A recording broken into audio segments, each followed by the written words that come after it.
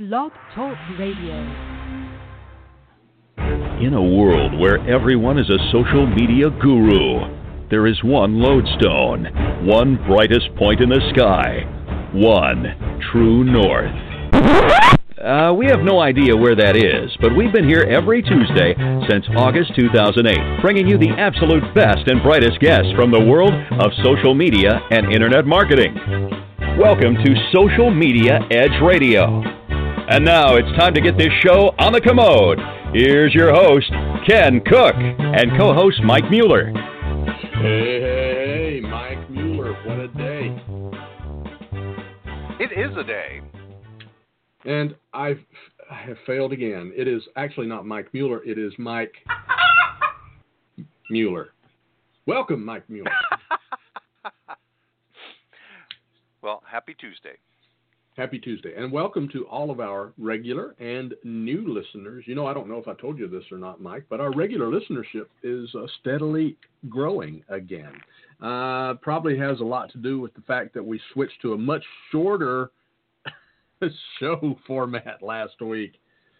Again, my apologies. As I was setting up the show today, I hear across the room my dear wife say, "Don't click 15 minutes." The 15-minute show. It was quick. It was an abbreviated version. So this week we're actually back to 45 minutes. And Mike, you've got a lot of work today. I'll tell the folks. Normally we talk about things related to online marketing. Social media was booming when we first started the show 9 years ago. Therefore, we have the name Social Media Edge, which just happened to be thought up by a previous co-host, Jason Crouch, and turned out that someone else that I knew owned that domain name and had owned it for a couple of years, and they actually just gave it to us. So we have been Social Media Edge Radio ever since. And we begin the show normally with a little music that you heard, and that's provided by Kevin MacLeod. If you've never used Kevin's music and you do presentations, you know, Kevin's got it out there. It's a small fee, and you can do pretty much whatever you want to with it, short of reselling it. But today, Mike, we're not just going to talk about online marketing. You actually came up with today's topic, so what is that? We're going to get into it shortly, but let's let the folks know up front. What are we going to be talking about? Well, we're going to be talking about this ransomware, which all of a sudden everybody is fully aware now because all the major news picked it up, and it got its 15 minutes of fame. And it's ransomware, and it's called WannaCry, or at least that's what the news is calling it. So. Yep. That's actually, that was its name. And we're going to talk a little bit about how it was discovered, what it is, and how you can help prevent things in the future. You know, for some years I've been writing for a particular organization, puts out a publication, and sometimes they send out alerts. And I've had the pleasure of writing a feature article every month for that publication. And I've talked about ransomware many times, things like CryptoLocker, BitLocker, and other things. And this time we got to see a worldwide, fully recognized version of it. So great topic, great thing to talk about today because it's very timely and it's very important to what we do. And we'll get into that a little bit more in just a moment. First, we've started a couple of new segments, and the one that we start at the beginning of the show now is featured tools. Mike picks a tool, I pick a tool. And we share those tools and a little bit about why we use them and what we like about them and those things. So, Mike, why don't you do your tool first today? Okay. So if you've listened to our show in the past, and we're going back just a little bit, you recognize the name Jeremy Blanton. So Jeremy had some sort of phishing thing going on. He got an email, and he said, "Hey, what's that tool to check a link so I know I'm being phished. I know it. I just absolutely know it. I know not to click on this. But what's that link that I can actually check and see if this is really a bad a bad link. And there really is no one tool that really does all that kind of stuff. And, you know, a lot of these will come as bit.lys. A lot of these will come as really long, elongated things with a whole bunch of things. And the other thing that's happening these days is links they're using what's called Cyrillic letters. So it looks like it says Google, but it really doesn't say Google as far as the actual URL. So here's my tip is if you've got something that you think it might be, it was unsolicited, it came to you, and it's asking you to click on it, don't click on it, copy it, put it over into, I'm going to say Norton has a wonderful tool. That's my tool today, and you can find that at safeweb.norton.com. Put it in there, and it'll tell you exactly, it'll tell you exactly what they think, and hopefully they are up to date. No, great tool. And if you, as listeners, were in the chat room, yes, we have a chat room. It is open. You would already have that link. Another quick note about clicking links in emails. First of all, don't, or that's just the easiest way to do it, is just say don't. Second is know what you're clicking on. If you don't know how to read the URL in the little pop-up tool menu or the wherever it's indicated in your particular mail reader, then, you know, you're just kind of opening yourself up for it. And it doesn't matter what kind of computer you're using. It doesn't matter which web browser you're using. It's possible to infect your machine by clicking a link. Doesn't always happen. Doesn't usually happen, but certainly is. Great tool, Mike. I don't want to have to use it, though. Ever. Nope. But I probably will. So my tool, I'm just going to throw this out and say any reliable scanner, like a virus scanner, malware scanner, or something like that, which gives you an alert that your software, operating system, application on your device, your computer needs an update. That's going to be a repetitive theme today, is outdated software and applications. So if you've got a scanner, I think most reliable software, antivirus software does that today. And here again, it doesn't matter what device you're using. You can be using a Mac, you can be using a Linux, you can be using Windows, Android, whatever. If you're out of date, there's possibly a reason. I read the exploits all the time, subscribe to the exploits newsletter.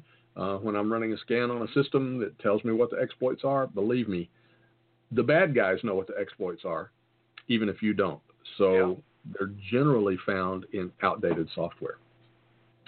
If you really want to get deep into this stuff and you want to start learning a little bit about it, you can actually go over to, and I'm going to have to put this one in the chat room because it's just too long.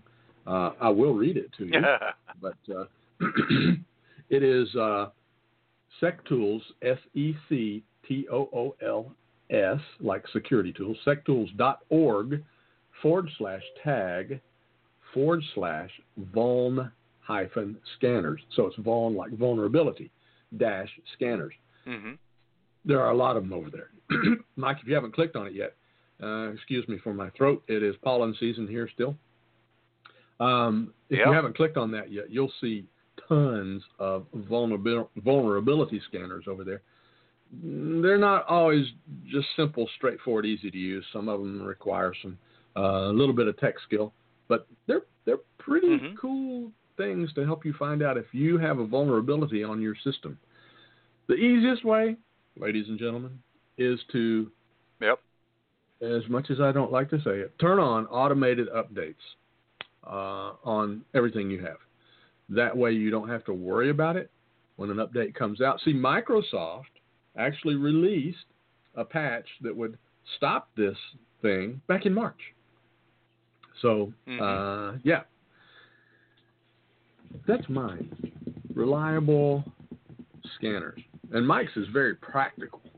Just right-click that, save, copy the link, and take it over to safeweb.norton.com and pop it in there and see what it is. Uh-oh! You know, it's all about news this week, I think, Mike. I don't think there's anything that's not news. So let's just roll right straight into it. First of all, Yeah. there's a little bit of news. And have you noticed this, Mike? I know you use Gmail. Have you noticed I do. have you sent an email out, perhaps using areweconnected.com, and got a notice back that your message had been blocked? I have not yet, but Well, I think it's coming. possible. It's possible your settings are corrected. They're a little too long to go into in this show, but one of the things that you need to make sure that you've done is chosen that you want to send mail not as an alias in your account settings in Gmail, and also to use TLS. Using a secure transport layer makes it more friendly to Gmail. If that doesn't work, there's also something that you can do with your domain name. So whether it's hosted with GoDaddy or Network Solutions or wherever it's hosted, you'll either add a CNAME, or you can add a little bit of plain text. And that's actually described how to do that at postmaster.google.com. And I probably should have put that in the show notes, but I didn't. Postmaster.google.com. You go over there and it'll kind of walk you through the steps and show you how to do it. So if you get that security notice on Gmail, then there you go. Perfect. Yeah, I'm going to grab my coffee and hand you the microphone, sir. Here's the microphone. Fabulous.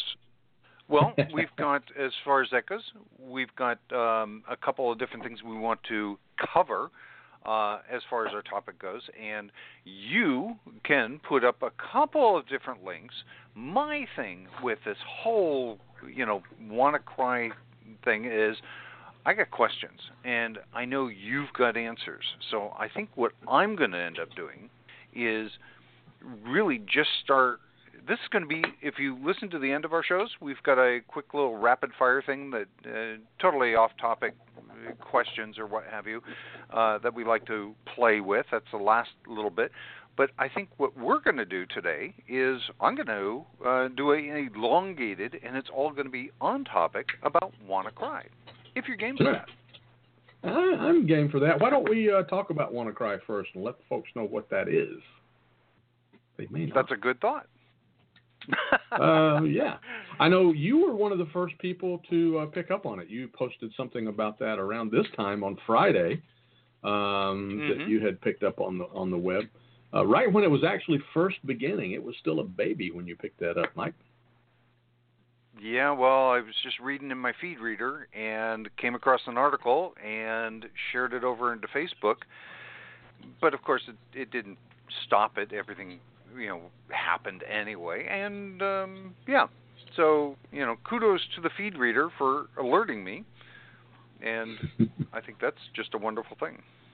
Yeah. So, basically, WannaCry is the latest iteration of a ransomware. And what a ransomware is, if you don't know, is it's a virus. We call it a virus. It's actually just an application that has been inserted into your computer that can encrypt your important data. It looks for it and finds it and turns it into a brick. As far as you're concerned, it leaves your computer active, so you can still use your computer, but you can't get to your data. Now, this particular one affected only Windows machines with an existing exploit in it, but there have been others, and there are others in existence that can affect any operating system. So it doesn't matter what operating system you have, it can get it. In fact, I don't know if you saw the bulletin the other day from Apple, but they just released a new OS update as well as an iOS update to patch some security holes in there. I know there's kind of this myth, and there always has been, that Mac is somehow safer. It's actually not any safer at all. It's just that it has, for so many years, it had a much smaller footprint. Folks may not remember, but 10 years ago, Mac only had about a 3% market share. It's not worth messing with. So you go for the bigger target. But guess what? Mac now has, thank you to iPhones and iPads, Mac's on the target. It's on the radar. So there are just as many exploit hunters hunting out Macs as there are Windows. You're going to ask a question later that I'm going to love answering. But you already know what question it is, don't you? The event on Friday had been set up for some time. It used a combination of phishing and a combination of a worm. Mike, why don't you tell them what phishing is? Well, phishing, and that's spelled with a PH, is like the band. Essentially somebody, but see, I'm a big Fish fan, so I like Fish the band, and I don't want to bring them into this. I wasn't even going to mention them. Man, I'm good. Yeah, well, we're just bringing them down. But so phishing is when you get an email and it looks like it came from PayPal, it looks like it came from your bank, or it looks like it came from somewhere else, and it really isn't. Or in the real estate world, apparently there is this phishing scam where they will send you stuff and then they will send a wire. In the end game, they will send a wire transfer notice right when you have a closing coming up. So the phishing scam is getting you to sign into Google, and it looks like it comes from a Google Doc, and it's not. And that's where my link checker, that's where you would go to check that and toss it in there and go, oh, glad I didn't click on that. Yeah, always better to be glad you didn't than sorry you did. Phishing's been around for a long time. It's been around longer than the web has, in fact. It's been around since there was email. I don't know if you guys know this or not, but there were cyber criminals on the network back before it was really a public thing. But phishing goes way back.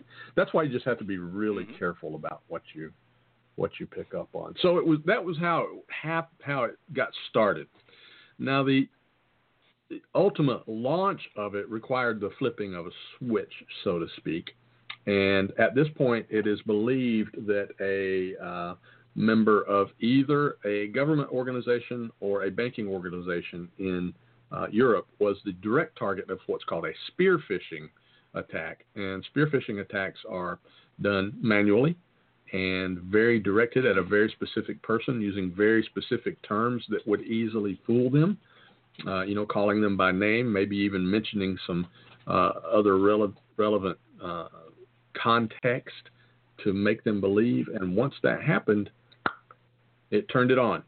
And all of the infected computers, because of the speed of the network and the use of Tor nodes and the dark net and things like that, was able to infect. I believe the current account is about 230,000 computers in 150 different countries, and these aren't just regular home user computers. These are specifically targeted business computers that contain sensitive data. What do you think about that, Mike? Yeah. Well, that whole sensitive data thing and getting data breaches and being hacked in that way, that's, to me that makes a little bit more sense as a hacker. If a hacker was going after somebody, go after that. Why are you going after little old people like me? Because you are a pawn, and I talk about this regularly to the people that read the information that I need to send out, because each one of them is a gateway into a very sensitive organization. You just become an unwilling pawn of them. It doesn't matter who you are or what level you are. If you're on the internet, if you have any connection at all, your computer can be used to mount an attack. I mentioned, there's Jeremy Blanton. Hello, Boom. I mentioned earlier using Tor nodes and the dark net. Well, a lot of time what these hackers can do is they can compromise a computer. They can compromise anybody. It could be Aunt Sally's computer because she leaves it on all the time, and they know that it's there for her to use. And they can just tunnel in there and set up their own little server, and it may be a relay server, or it may be a file server, or whatever, and use her. So everybody has some value to a hacker. Feel better now? I feel better. Not. Good. Yeah. So that's who. I mean, everybody's a target. There's no one exempt. Yeah. Now, can I ask you?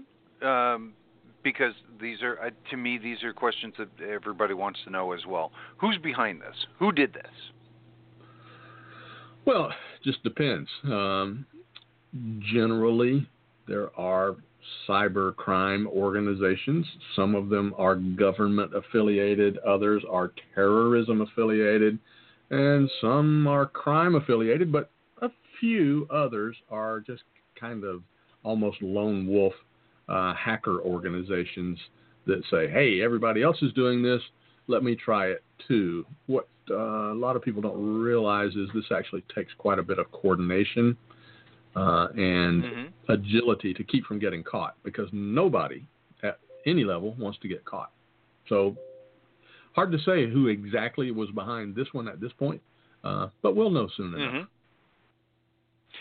Now, I'm going back. If you've listened to the show, you've heard us talk about when ransomware first came on the scene, I don't know, maybe like 6 months ago.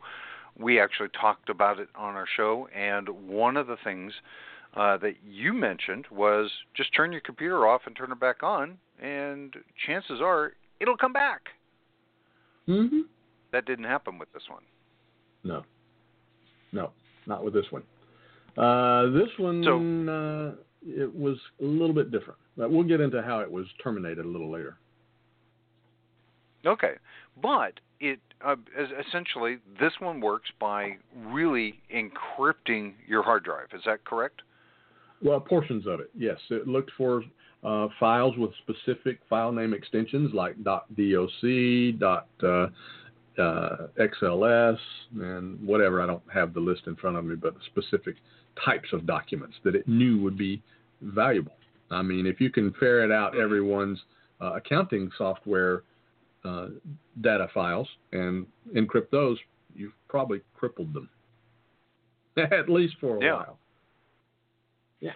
Now, one of my thoughts is, we talk a lot about different, files exist on your computer and things like that, but if they are, if our pathway to them is encrypted or that door is blocked, isn't there some other way around? The files still exist on a hard drive. Isn't there some way around this? Like we talk about websites, and we can go in from the WordPress dashboard, or we can go in through FTP, or we can go in through this or that. Isn't there some other way around this? In some cases there are. In some cases it's next to impossible. If somebody's using a 512-bit encryption, if they're actually encrypting those files and using something of a military grade, to use a term, then it's next to impossible to decrypt them. There have been other ones that actually kind of did what you said, and they just locked the pathway where they obfuscated the folder name. Those are kids play, child's play.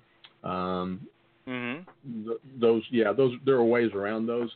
But with these ones that actually encrypt your files and use a strong encryption, no, it's you're toast if you don't have a backup. Which, that's I think you're going to ask how to protect yourself later, so I'll leave that answer for then. But that's really what it's going to be. No, you know what? Let's go there right now. I think that's because it's such a simple answer. It's such a simple, easy answer. Let's just go there right now. How do you protect yourself from this ever happening again, or what have you? Because malware isn't going to do it, and your software, your antivirus program probably isn't going to do it. So how do you protect yourself? Well, the first thing is you want to make good backups of everything. Have a offline backup device, thumb drive, a hard drive that you can disconnect that doesn't stay connected to your computer all the time, a cloud backup that's not in your control, so there's firewalling in between your computer and theirs, and just generally something that you can disconnect.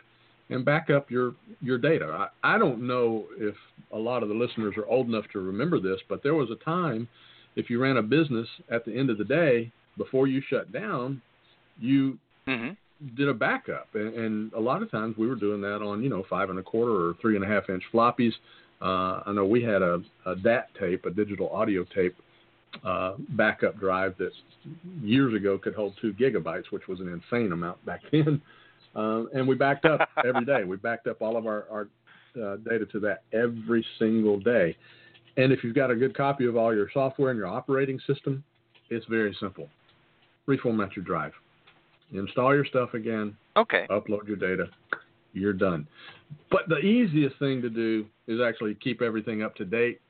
And we're, unfortunately, in the cyber warfare arena, the human target is the softest target there is. And that works the same way at home or in your small business. If you're the user, you are the softest part of that machine. And you're the one that really lets in the bad monkeys. Don't let in the bad monkeys. Right. You are the weakest link. You are the weakest link. So Jeremy in the chat room says, this goes for me too. I'm in this. Is really all of his website, all of his hard drive is backed up into the cloud. And for instance, I use Dropbox. My entire hard drive, all my working files, everything is in Dropbox. So I'm automatically backing up, right? Well, here's an issue with something like Dropbox. Dropbox is set to automatically sync with your hard drive. And if it senses that a file has been changed, it'll update it and it'll shoot that to Dropbox. So what just happened, if your settings are so that you're constantly synchronizing between your hard drive and Dropbox, is you just replaced a good clean file with an encrypted file. So in that case, you would lose everything still. You'd be the exact same situation. You would lose with just multiple instances. Exactly. You would lose the ones that were changed. You would lose the ones that were infected. So if you had something that was on Dropbox that was not synced with your computer, then Dropbox wouldn't know to sync it. I showed Myra not too long ago how to unsync a particular folder. So what you can do, you still have access to it through Dropbox. It's just not synced with your computer. So if it updates on your computer, Dropbox doesn't know it, so it doesn't update, and you don't lose your data that way. So that's the really one warning with using any type of a cloud backup, is just make sure it's not automatically syncing. Right. Now, just thinking along in those terms, I've got, so when I back up a website, for instance, because I run that service where I actually will back up a website, I send it over to a different server for storage, that file, and I always keep a couple of different instances of that. So given that, if I did back up a website that was hacked, I can go back to the one that wasn't hacked and restore that version. I imagine I could probably do the same thing in, like you said, a offline storage, because I've got a 2 terabyte, thing sitting here. I call it a brick because it doesn't do anything. It just sits there, and I can once a day send things over there. But would I want to keep in this instance? Would I want to keep just the most current, or would I want to keep like 2 versions or 3 versions of what I have? No, that's up to you. I mean, for me, the most current generally is the one that I'm working on. I'm probably not going to revert back to an older document. But you've got so much space, who cares? You can back up to a folder by that the date. That's today is 1/6 May 2017. So you create a folder 1/6 May 2017 and do your backup to that. I have the same thing here. I have a 4 terabyte device that we can back up all of our stuff to, photos, videos, things like that we want to hang on to long term. Right. And if you're on a Mac, I know there's Time Machine that you can set up so it'll automatically do it once a day or twice a day, and I think you've got those settings. And I'm sure there are programs out there for Windows as well. Yeah, for every device. Okay, so that to me that's the most important thing. If anybody learns anything from this, other than don't click on links, I think that's the most important thing to get out of this. Now, that said, who is working to protect us? Who's on our side? Is it just I'm going to say the software companies that want to sell us protection services? Who's out there? Is the government protecting us? Who's going to help us? I probably know more about this than I would want to, but there are government organizations that work 24/7 to monitor these things. Some of their position actually is to ferret out the attacker rather than stop the attack, and work with international policing organizations to make sure that they're prosecuted to the full extent of the law. There are other organizations. I believe each state has a cybersecurity team that monitors what's happening with critical infrastructure, and they are generally a part of both a combination of the military and civilian world. And their job really is to, if somebody is trying to attack the power grid, which happens about 11 million times a day, or traffic control systems, or Right. It actually does. Traffic control systems, anything that's critical infrastructure and falls into the realm of government oversight. There are growing organizations, and really, if you're a high school kid looking for an amazing career, right now is the time to get into cybersecurity, cyber defense, and cyber warfare, because the potential is absolutely unbelievable at this time right now, the growth in it. But, generally, there are many cybersecurity firms. So here's the thing. This is hacker versus hacker. You remember old Spy versus Spy in the Mad magazines? It's kind of the same thing. You got your white hat hackers, you got your black hat hackers, and you got your gray hat hackers. The white hat hackers love nothing more than to take down a black hat hacker. And that's actually what happened this time. In fact, we don't have time to go into it because we're running short on time. But we'll call him Codename Malware Tech, and that's the name of his blog. 22 years old, works for a private organization. I believe he works for Cryos, or is a contractor.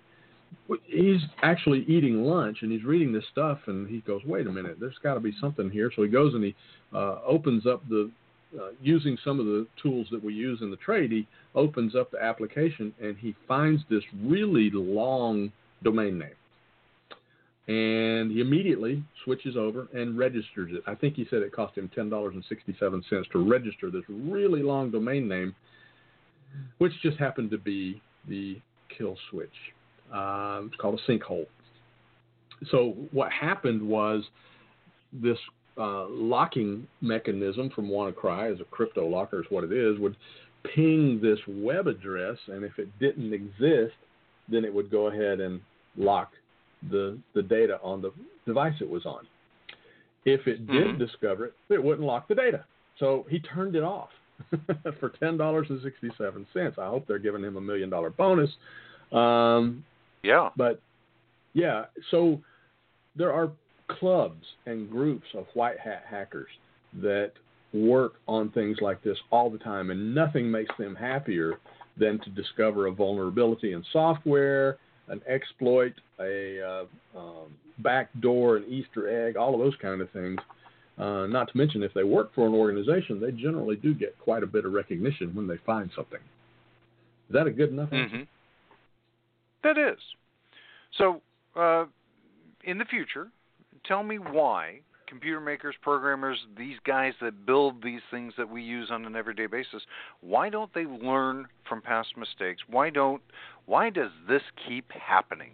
That would be the crux of everybody's angst. Sure. Got a radar detector? Have you ever owned a radar detector? Yep. Every time the radar detector perfected its detection of a radar device. The radar device makers made a new device that the radar detectors couldn't detect. So radar detectors they figured out how to reverse engineer it. And now they're detecting those devices. And now the radar company comes out with a new one. It's back and forth and back and forth. Still going on. It's been going on for 30 years. It's always going to be that way. These guys are looking for a weak link in massively complex systems. So there were times, and you and I remember this, that programmers did leave backdoors in, and they were just a part of what they did, and they did it under the guise of providing customer support easily. That obviously was early on, 30, 35 years ago. The wrong guys learned how to take advantage of that, and that's where it all really started. So it's not by intent that they're leaving holes in there. It's just that the systems are highly complex, and there are chinks in that armor, and the bad guys are really good at finding it. That's why we want the good guys to find it first. That's why there are updates. And it doesn't matter what you're using, what operating system. That's good. Yeah, that's where it's at. Hey, it looks like Jeremy's on the line here. I haven't switched over there. He's probably been holding for a while. Oh, he's gone. Sorry about that, JB. Now what? Yeah. So, look, just keep your device updated. That's it. And keep your data backed up to something that you can get to quickly and restore your system, no matter what you're using, no matter where it came from. Easy enough. Yeah, I think so. So JB says he's gone. He's out of there. One last link to tell everybody to look at. That's us-cert.gov. And I don't know why we put it in the chat room, but we put it in there. us-cert.gov can keep you up to date on different things that are happening in the cybersecurity world as well. And that was fun. Yeah. Good job. Yep. So you ready for rapid fire? You want me to do you, or are you going to do me? Or are we going to do each other? Wait, that sounds weird. We're talking about rapid fire. Thank you very much. I'm ready. You can go ahead and you can start the timer, and I will ask you the question, and then we'll go to me, and then I'll tell you what Jeremy said in the chat room. Okay. All right. Here goes the timer. Would you rather fight a duck-sized horse or a horse-sized duck? I don't want to choose duck-sized horse. How about you? Me, I'm going to say duck-sized horse too, because they're small and they're cute. Yeah, there we go. And I believe JB said the same thing. Duck-sized horse in the. Jeremy says duck-sized horse as well, so we are correct on all of those. Unanimous. Next all right, question. I'm ready. You ready? Yep. Go. Assuming you were WannaCryed, not that you ever would, but what is the most that you would pay for ransom? $0. Okay.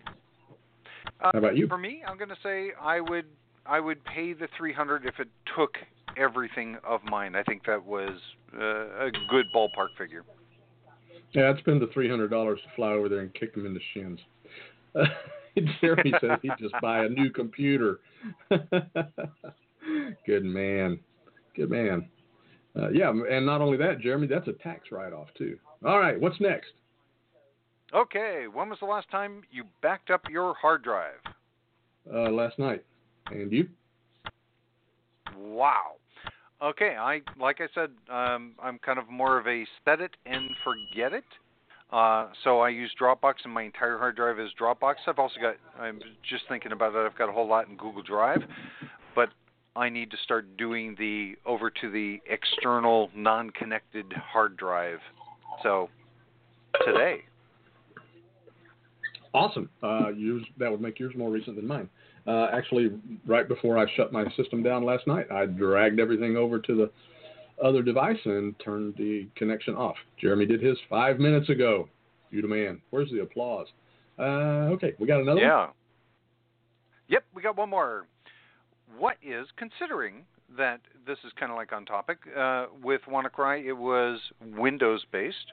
That led me to this one. What's your operating system of choice? And I know this. Rhymes with Spinux.